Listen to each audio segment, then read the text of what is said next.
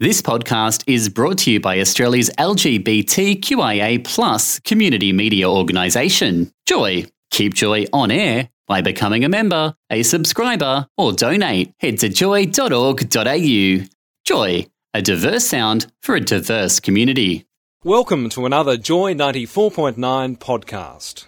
This morning we're talking to a man who first came to our attention here in 2006 because he just became this overnight role model to gay men in rural Australia and really just people in general, I think. He was an out contestant on Big Brother.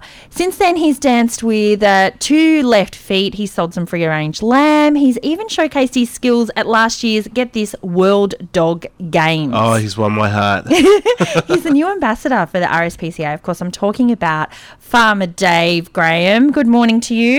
G'day guys, good morning. Morning. Do we still call you Farmer Dave?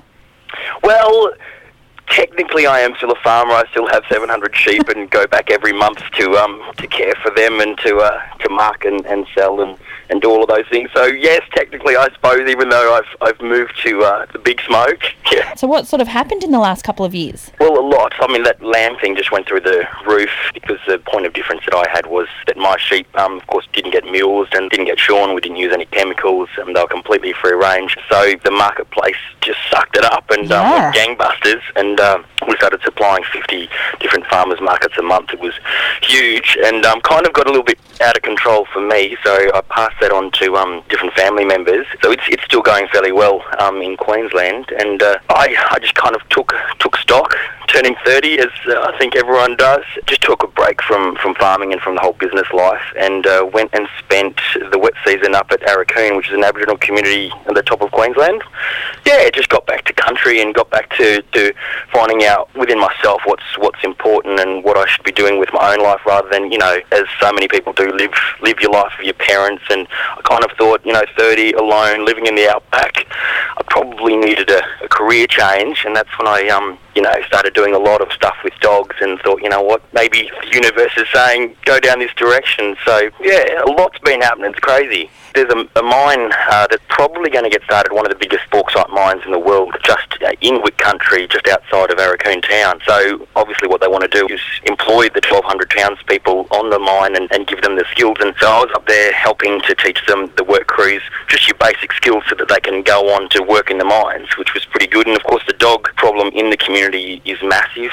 A lot of the diseases that are spread to the children come from the dogs, and they've really changed things, changing a lot of the attitudes up there, just to bring a notion that dogs, yes, are a good part of your life, but you've got to take care of them and you can't let them get mangy and all that sort of stuff. And also the numbers need to be kept down, because I think it was getting up to half a dozen dogs per person there for a stage. Biggest eye opener I think I've had for a long while. So you ended up moving to Sydney. Yeah, moved to Sydney about 4 months ago. Started up my new canine behaviourist business, where I go into people's homes and sort out all of their dog problems, if it's a reactive dog to other dogs, or if a dog's bitten someone, or if the dog just jumps up and gets all over people, all over furniture. Well, then I go in there and teach the owners the skills to get the dog to calm down and be a responsible member of the family. So we've seen some international reality TV programs from England and America with these kinds of behaviours, but your approach is a bit more of a positive rewards system. Yeah, so I go on the leadership qualities, of course, that I've learned 20 years of training working dogs in Western Queensland and Western New South Wales. Building on just being a really good leader, I've also incorporated the new Delta system, which is positive reward, which it's all about rewarding the behaviour that you want and ignoring the behaviour that you don't want. It's a bit hard for people to get their heads around, but it's the kindest way. So you're no longer rubbing noses in soiled carpets or smacking the dog with newspaper or anything like that. You're just saying, you know what, I don't care about what you're doing right now, and allow the dog to understand that he only gets a benefit from me, and that is my attention, if he does something that I like. And it's pretty instant. Well, dogs aren't stupid, so if they can get a bit of attention and a rub on the belly or something, they'll go, oh, what did I do to get that? Oh, I'll do that again. Exactly. It's the same as us. I mean, we go to a Coke machine, or we go to the pokies.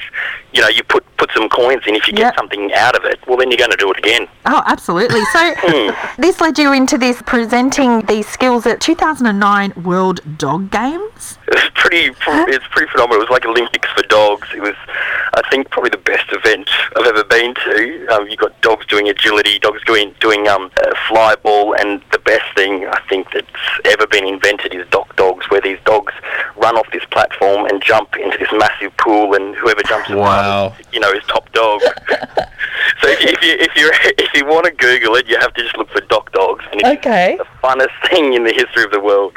So did that lead you to becoming this new ambassador for the RSPCA? Yeah, well, I mean, a few things. Obviously, being part of the World Dog Games and being presented there, I just got a lot of feedback from people saying, look, can you help me with my dog? I've tried doing the dog whisperer stuff. I've tried doing the dog listener stuff, and also I've had a trainer out, and it just hasn't worked. And when I was doing my presentation, some of the stuff just started making sense to a lot of people, and got inundated with people saying, come help me, and that led me to moving to Sydney, because I was just getting so many calls, and then became an ambassador for the Animal Welfare League, and now the RSPCA, because I mean the techniques that I use are all positive and all gentle, and it fits well in with their program. So yeah. So the RSPCA have a campaign at the moment. It's an anti-puppy factory campaign. Well, look, whenever you walk past Pet Store and they do have puppies in there, 95% of the time they're going to come from puppy farms. It's pretty much the battery dogs. It's one of those things that we don't think about. You just see all these cute little puppies, they're in their little straw or their shredded newspaper, and they're milling around. You think, oh, how cute, and you see the 13-year-old girls tapping their glass going, I want one, and not really thinking about what's behind that. And it's a pretty evil and sinister money-making game where people have got these battery dogs, and it's very sad, and it's quite cruel, and that's why I think there's a lot of dogs that are ending back up in this RSPCA, because they haven't been brought up properly, and they've had very poor socialisation and very poor breeding and very poor health at the start of their life. And it's something that we really want to end in Australia, and so the RSPCA is doing this massive campaign. They've got a lot of people on board. They've got Darren Hinch, myself, Brodie Harper, Susie Wilkes. So, yeah, all trying to spread the message of closing puppy factories. And you can find more information on this at closepuppyfactories.org. I had a look at this last night, and look, I have to say, I'm not really a dog person. I understand you're more into the feline stuff. But I'm not a pro-cruelty person. And there's money to be made by these unscrupulous puppy farmers, and it's very sad. And it's the consumer, it's you and I, that are the ones that make the difference, just like we are with eggs or with lamb or with anything else, or pigs. Anything that's cruelly farmed, we make the decision of saying, no, I'm not going to buy from a pet shop, or I'm not going to buy from a puppy farmer. I'm going to buy from a reputable breeder that I've heard about and I've done some research about. Because, of course, buying a puppy is not a thing that you just do on a whim. It's not just a Christmas present. It's something that you're going to have for 10, 15 and 17 years. It's got to be something that's got to be well thought out and not just bought because you're walking past a cute little group of puppies playing in a window, And ask the people that we're buying from, make sure that, the values align with our own. Yeah, I agree. You want to find out more about what Dave's doing and all this kind of doggy behaviour stuff, you can head along to his website, which is lovedogs.com.au. Thank you so much for talking to us this morning. Thanks guys, for helping spread the message. It's an important one, and of course, if people do want to get a dog, look at the RSPCA first. Closepuppyfactories.org, or head along to Farmer Dave's website, lovedogs.com.au. You're listening to Breakfast with Beck and Lawrence. Joy 94.9. This has been another Joy 94.9 podcast. Joy 94.9 is a gay and lesbian volunteer-based community radio station committed to providing a voice for the diverse GLBTI communities. You can support our work by becoming a member or making a donation. For details, go to joy.org.au. Thanks for listening to another Joy podcast brought to you by Australia's LGBTQIA+ community media organisation, Joy. Help us keep Joy on air. Head to joy.org.au. Joy, a diverse sound for a diverse community.